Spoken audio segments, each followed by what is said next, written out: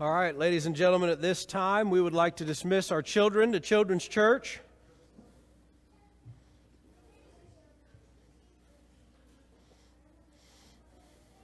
And I personally think you should all sing that I am a priceless treasure the whole way to Sunday school class, because I don't think our volunteers have heard it enough. Right, Liz? Oh, yeah. Lady might have heard it. Laney can go back and lead it. And Lane.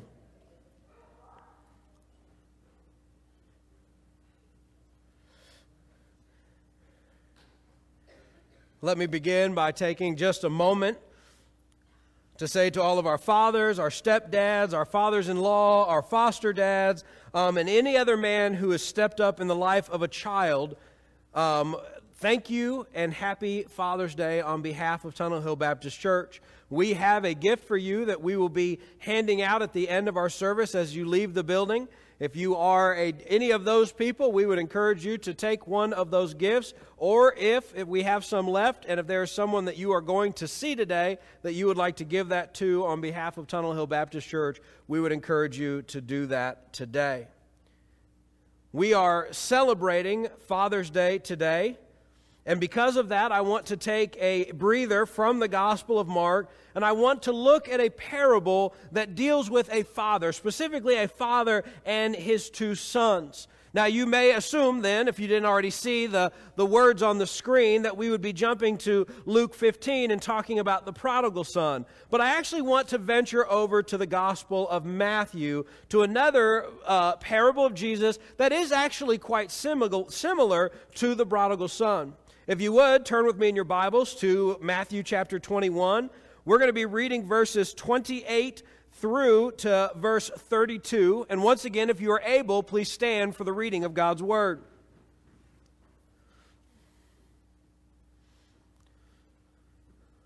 The Word of God says this, "But what do you think? A man had 2 sons, and he came to the first and said, 'Son, go work today in the vineyard.' And he answered, 'I will not.' But afterwards he regretted it and went. The same man came to his second son, and he said the same thing. And he answered, 'I will, sir.' But he did not go. Which of the 2 did the will of his father?"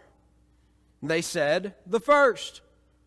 And Jesus said to them, "Truly I say to you that the tax collectors and the prostitutes will get into the kingdom of God before you. For John came to you in the way of righteousness, and you did not believe him. But the tax collectors and the prostitutes did believe him. And you, seeing this, did not even feel remorse afterwards so as to believe him." Please be seated. Now, obviously, our verse has some context, but before we get to this, I want to create a scenario that maybe you guys can relate to in the room today. Imagine for just a moment, and dads, this could be directed towards you, but I think it is true of everyone in the room. Imagine for a moment that you come home, that you go into the house. Maybe you just got home from work. Maybe you were doing yard work, and so you were outside and you've come inside. Maybe you were just running errands and was out and about, but for whatever reason, you come into your house and you see your children. Maybe it's one child, maybe it's multiple, sitting around on the couch, watching television, just doing a whole lot of nothing. And as that happens, you notice that these same children have left their shoes on the floor, their jackets hanged over pieces of furniture, clothes all around the place. Maybe they've got plates on the floor, cups that are empty or maybe only half full that have been abandoned, water bottles that they have started to drink but have not yet finished, but then they have begun to pile up, and just general food all around the room as well. Now, I know this might be a stretch for some parents, but bear with me. You respond to your kids. You say, "Kids, can you please pick up your clothes? Can you put your dishes in the kitchen or put them in the sink, whatever you do with them? And just generally clean up the living room because you have left a mess." Your kids respond, maybe with an eye roll, maybe with a slight huff, because you're interrupting whatever show they're watching at this day and age. And they say, sure, Dad. And so you go about your way. Maybe because of whatever you're doing, you run upstairs, you change clothes, you talk to your spouse, you do whatever it is you got to do, and then you return to the room. Now imagine, to your shock and utter surprise, that as you return to the room, your children have not moved. And the cups are still there, and the plates are still there, and the food is still there, and the clothes are still there, and the shoes are still there, and the jackets are still there, and they are still mindless zombies in front of the television. Maybe, just maybe, you can relate. And you respond in the way that, at the very least, I would respond, which is say, didn't I just tell you to pick up your stuff? Turn off the TV, pick up your stuff right now. God, why is Dad always yelling at us?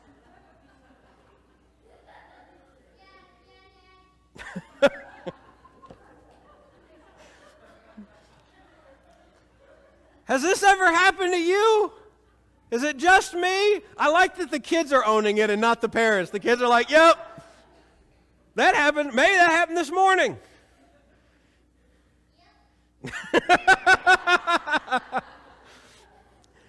I want you to keep that scenario in mind, because I have no doubt that in some way, shape, or form, we can all relate to that scenario. And that's pretty much what is happening in our parable today. And so I want to, as we look at this parable, I want us to remember this experience so that we can begin to understand what Jesus is communicating to not only the Pharisees and the scribes and the priests that he is talking to, but also to us today. So let's get into it. First off, we want to start with the Father. Our passage begins with this quick introduction that says, a man had 2 sons. This father, from what we can glean from the passage, he is a landowner. In fact, he owns a vineyard. And these take a lot of work. And it is undoubted at this time that he would have had things like slaves and bondservants. And they would have also been working in the field, and they would have also, but he wanted his sons to go into the vineyard to do work. Now, all of this terminology would have been very familiar to these people that he's talking to, because he's talking to the religious high-ups. He is talking to scribes and chief priests. He is talking to people that should know their Bible, should know their Old Testament, should know the law. And so when he begins to use these terms, immediately they are understanding who is who in this parable. The father in our parable, the one that we're talking about right now, is undoubtedly God the Father. They know this. This is not hidden to them in mystery. But the Father is God the Father, and the vineyard represents something a little bit different than what we usually think about when we think about the vineyard and how it's portrayed. We actually talked about this a while back in the Gospel of Mark. Because the vineyard often, like in Isaiah 5 and a few other places in Scripture, is talking about Israel itself. And in one sense, it is talking about Israel. But the focus of our parable is not so much on the vineyard, but the work that needs to be done at the vineyard. And so these Pharisees and these chief priests and these people that are higher up in the religious world, these scribes, they're understanding that when he's talking about the work of the vineyard, he's talking about doing the things of God. If we could understand that maybe a little bit better today as the kingdom. Doing the work of the kingdom. I want you to go and I want you to work. I want you to serve in the kingdom. I want you to go out and do what needs to be done in order to reap a harvest. Now we get this today as we have been talking a great deal about this, getting the gospel to every home in our community, that we have to go and we have to work in our field in order to reap a harvest.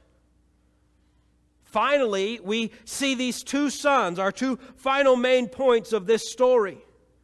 And these 2 sons are going to represent 2 groups of people. Now, Jesus identifies those groups of people for us, so we don't need to do any guessing work. One group of people is the people he's talking to. It is the Pharisees. It is the chief priests and the scribes and the religious experts of their day. But the other group he refers to as the tax collectors and the prostitutes.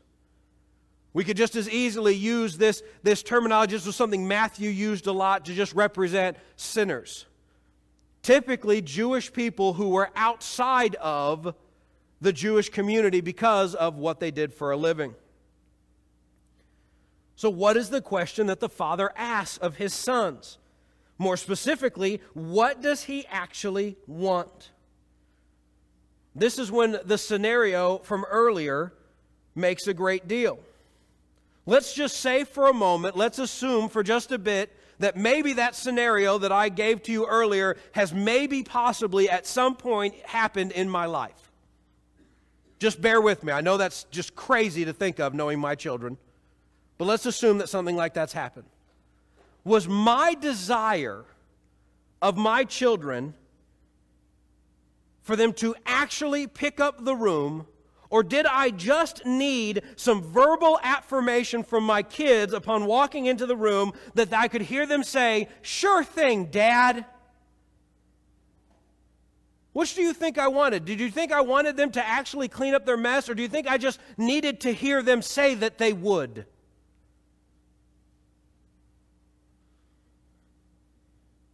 I wanted them to actually pick up the room. I know we're Baptists, so we don't always respond to questions.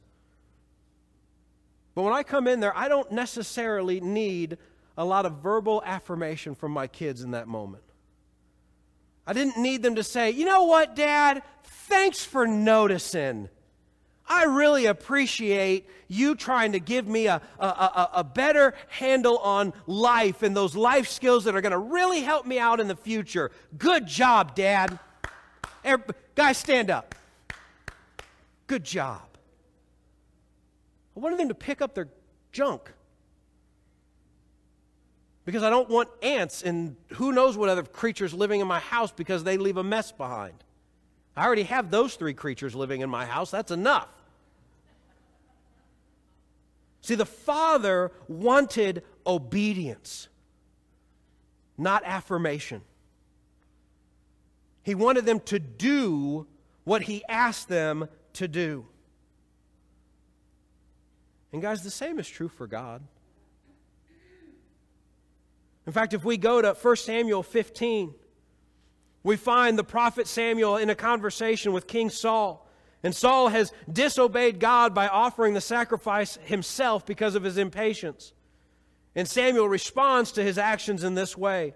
Does the Lord have such a delight, does the Lord have as much a delight in burnt offerings and sacrifices as in obeying the voice of the Lord? Behold, to obey is better than sacrifice, and to pay attention is better than the fat of rams. Make no mistake, God is calling us, even today in the new covenant, to obedience as well. And that's why it is important for us to look at the responses of these 2 sons. As we look at the first son, we see that he responds in this way. He says, "I do not want to." And yet afterwards, he regrets it, and he went. We find this in verse 29. The initial response of the first son is to resist his father's command. And I'll be honest with you, this is one that when I kind of internalize it and I kind of make it my own, I have a problem with that. Because when I hear a kid tell their parents no, it is like nails on a chalkboard to me. And it happens with kids around here and around schools and just in life, and it happens with my own kids. And there are times where I tell my children to do something, and maybe because they're angry or in the heat of the moment or whatever, I get a no, and it doesn't go well for them, I'm not going to lie. I remember as a child, and I don't mean to kind of do that, where back in my day, but I remember as a child, I told my dad no one time. And I did not get a chance to regret it and then get back on track because my dad grabbed me by my shirt collar. Mostly after that, I just kind of saw the world in a blur and I got a spanking. I didn't say no to my dad after that, at least not to his face.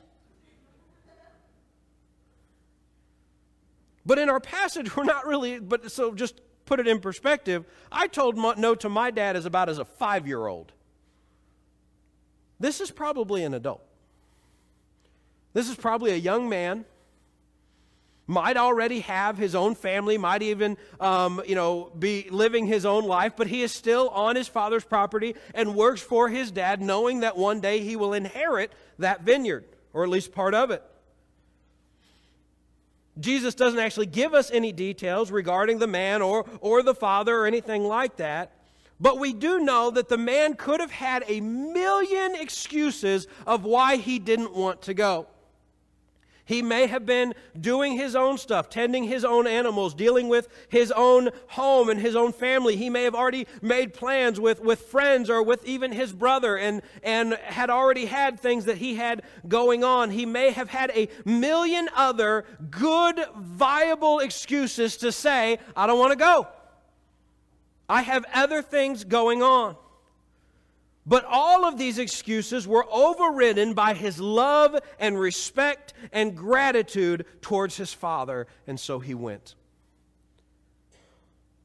See, that's the reality so often when we have to ask this question of ourselves is whatever excuses that you try to hold up to God for why you don't serve Him, you have to ask yourself, whatever that excuse is, I'm really busy, my job has a huge demand on me, I want to spend time with my kids, I've got a lot of work around the house, I've got to do this, I've got to do that. If you hold that up to God, can you honestly go to God and say, God, I love and treasure and respect these things more than you? Because when you make excuses, that's what you're doing. You're saying, God, I love you, but I love this more. And the first son couldn't do that. The first son, he said, I don't want to go. And he could have brought out 1,000 excuses. We don't know what it was for why he didn't want to go. But ultimately he said, but I don't love these things more than I love my father. And so I will go to the field and I will work. And that's what he did. See, what we have in this first son is a beautiful picture of repentance. He didn't do the right thing right off the bat. Right off the bat, he responded in the flesh. He responded because he wanted to do his own thing. But he repented. He changed his mind. He changed course and went to do what God had called him to do. As I thought about this, I was really reminded of Jonah and how he repented in the book of Jonah. And in Jonah chapter 2, starting in verse 7, it says this. It says, while I was fainting away, I remembered the Lord, and my prayer came to you into your holy temple. Those who are followers of worthless idols abandon their faithfulness, but I will sacrifice to you with a voice of thanksgiving. That which I have vowed I will pay. Salvation is from the Lord. See, Jonah repented of his own idolatry, of his wanting his own way instead of doing what God commanded him to do. And the moment that he finally cried out to the Lord from the belly of the fish, then it said that the Lord commanded the fish and it vomited Jonah up onto dry land. And then after this it says, now the word of the Lord came to Jonah a second time. A lot of times we don't get things right on the first try. And if we're really honest with ourselves, we don't get things right on the first try. We may not get on the second. We may get it right on the third, but then mess up on the fourth, and then so on and so forth. But when we follow God in a spirit of repentance, and we actually change course and do what God is calling us to do, we have the same response that Jonah had. God is ready and able and willing to forgive us our sin and begin to use us anew. That is the very reason why when we present the gospel up on the screen, we always end with God's desire for us to recover and pursue His design for our life. We don't have to get everything right every time. And I've got a spoiler for you. You won't get everything right every time. But when we walk in a spirit of repentance, saying, God, I need you every day, God will continue to show us the right way, and there will always be an opportunity to return to the vineyard and to the work that God has called us to do.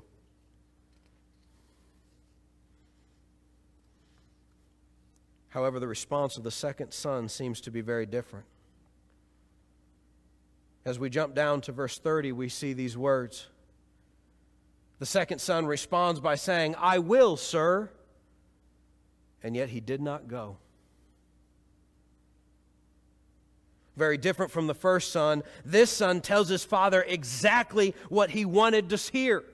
Yes, sir. I will go. Absolutely, Dad. You know what? I was just thinking that myself. I should go to the vineyard and help my dad. He told him exactly what he wanted to hear, exactly what he thought everyone else would want him to hear, and yet his actions spoke something very different.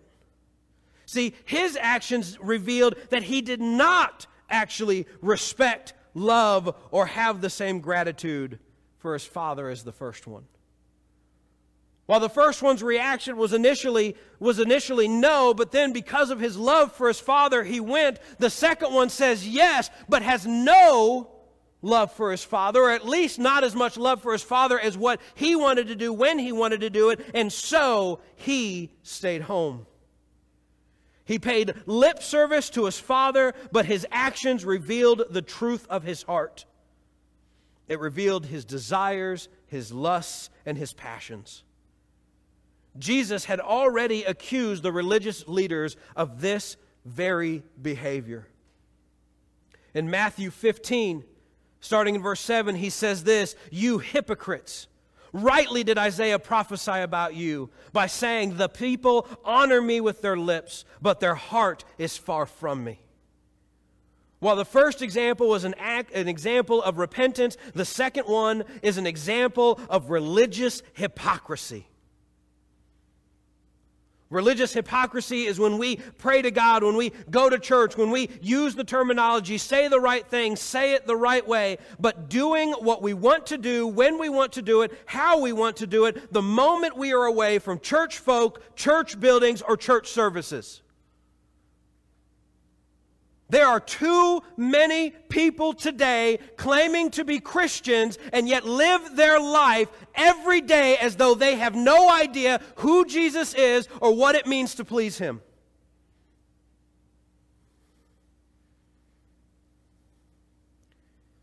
And brothers and sisters, this is something we have to apply to ourselves. It does you no good to look around the room or look at the people who are not here and accuse them of the religious hypocrisy. But each and every one of us has to look at ourselves.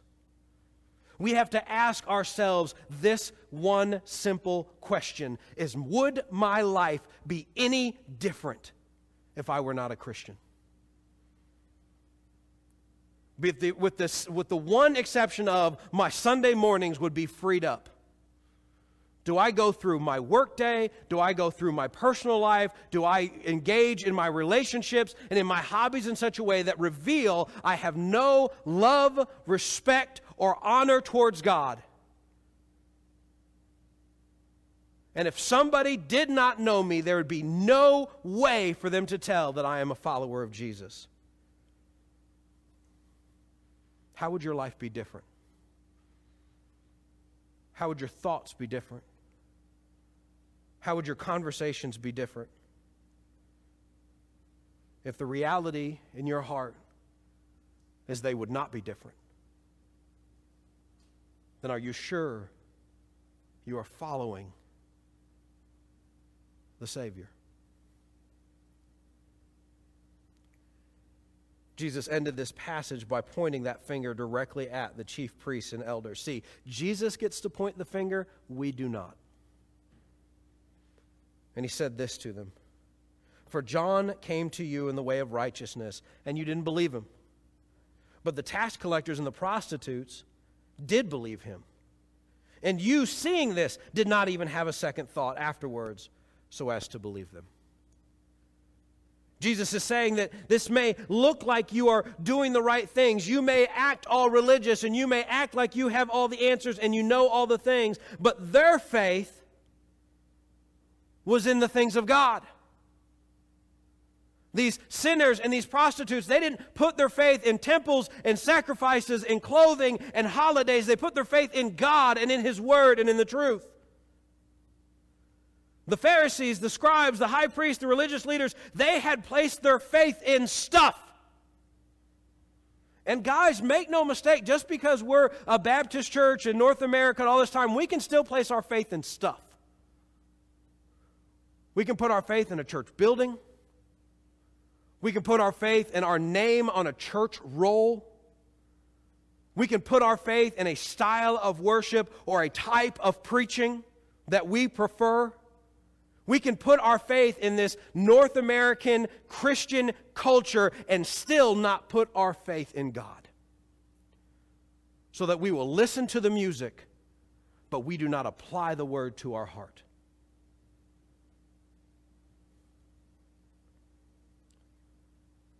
However, Jesus then points the finger to these people that he identifies as tax collectors and prostitutes, ones that have been labeled as outcasts and sinners in the society, and he says, these people will come into heaven ahead of you, instead of you, because their faith was not put in things, but put in the God who saved them and redeem them from their sins. We have to ask ourselves today, who are we? Which son am I? And we need to really ask this question. Are we the second son who claims to follow Christ, but really is only interested in what God can do for him? Do we talk the talk but fail to walk the walk because it might cost us something that we want? Is God and a relationship with Him not the end, but merely a means to an end? And if so, brothers and sisters, we need to repent. We need to take that to the Lord and say, I am so sorry. Because God, I have made you the means to something and not the most important thing in my life. Or are we this first son? Do we recognize our disobedience towards God? Do we see our sin, maybe even each and every day, and choose to repent? Do we seek to do more than just pay lip service to God, but to actually try to live for Him every day and in every circumstance? Do we do the things that God has called us to do? Do we make disciples of all nations? Do we love God and love our brothers and sisters? Do we share Christ with people? And do we sacrifice not only of our money, but of our time and our things to see the gospel and the kingdom go forth? I pray that is what we choose today.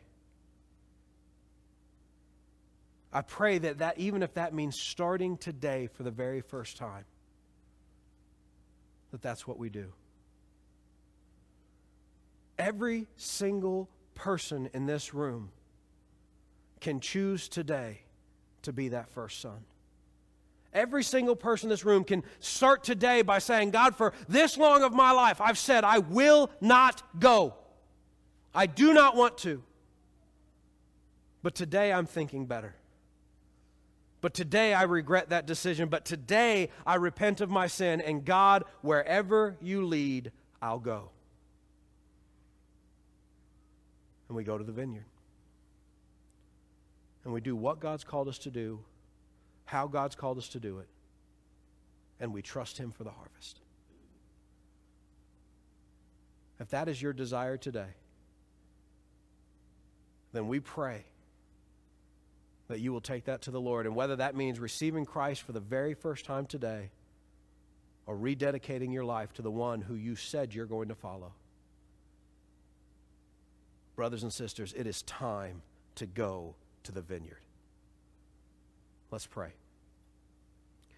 Our gracious God and King, Lord, we come before you now, God, and we have been given these two examples of these two sons who made two very different responses to the Father. And God, I pray with all my heart that I will be and that all of us will choose to be that first son. God, I know and you know that everyone in this room at some point in their life has looked at you and has looked at your word and has said, but God, I don't want to. And so, Lord, I pray that today is the day that all of us repent and we go about doing our work. Lord, I pray that your Spirit will reveal to us the areas of our life where we are telling you that we don't want to. God, I pray that you will reveal to each and every one of us the places that we are holding back from you and the excuses that we are clinging to, that we deep down in our soul love more than you. And Lord, I pray that we will cast down those idols, that we will ultimately annihilate all of them, and we will come to you in a spirit of repentance and say, here I am, send me. Lord, we thank you for your love and your grace. God, we praise you because you are the God who is waiting to hear those words. And when we say them, you will receive us to yourself. And so, God, we pray this prayer and we praise your name in the name of Christ Jesus. Amen. Together, we're going to sing number 570.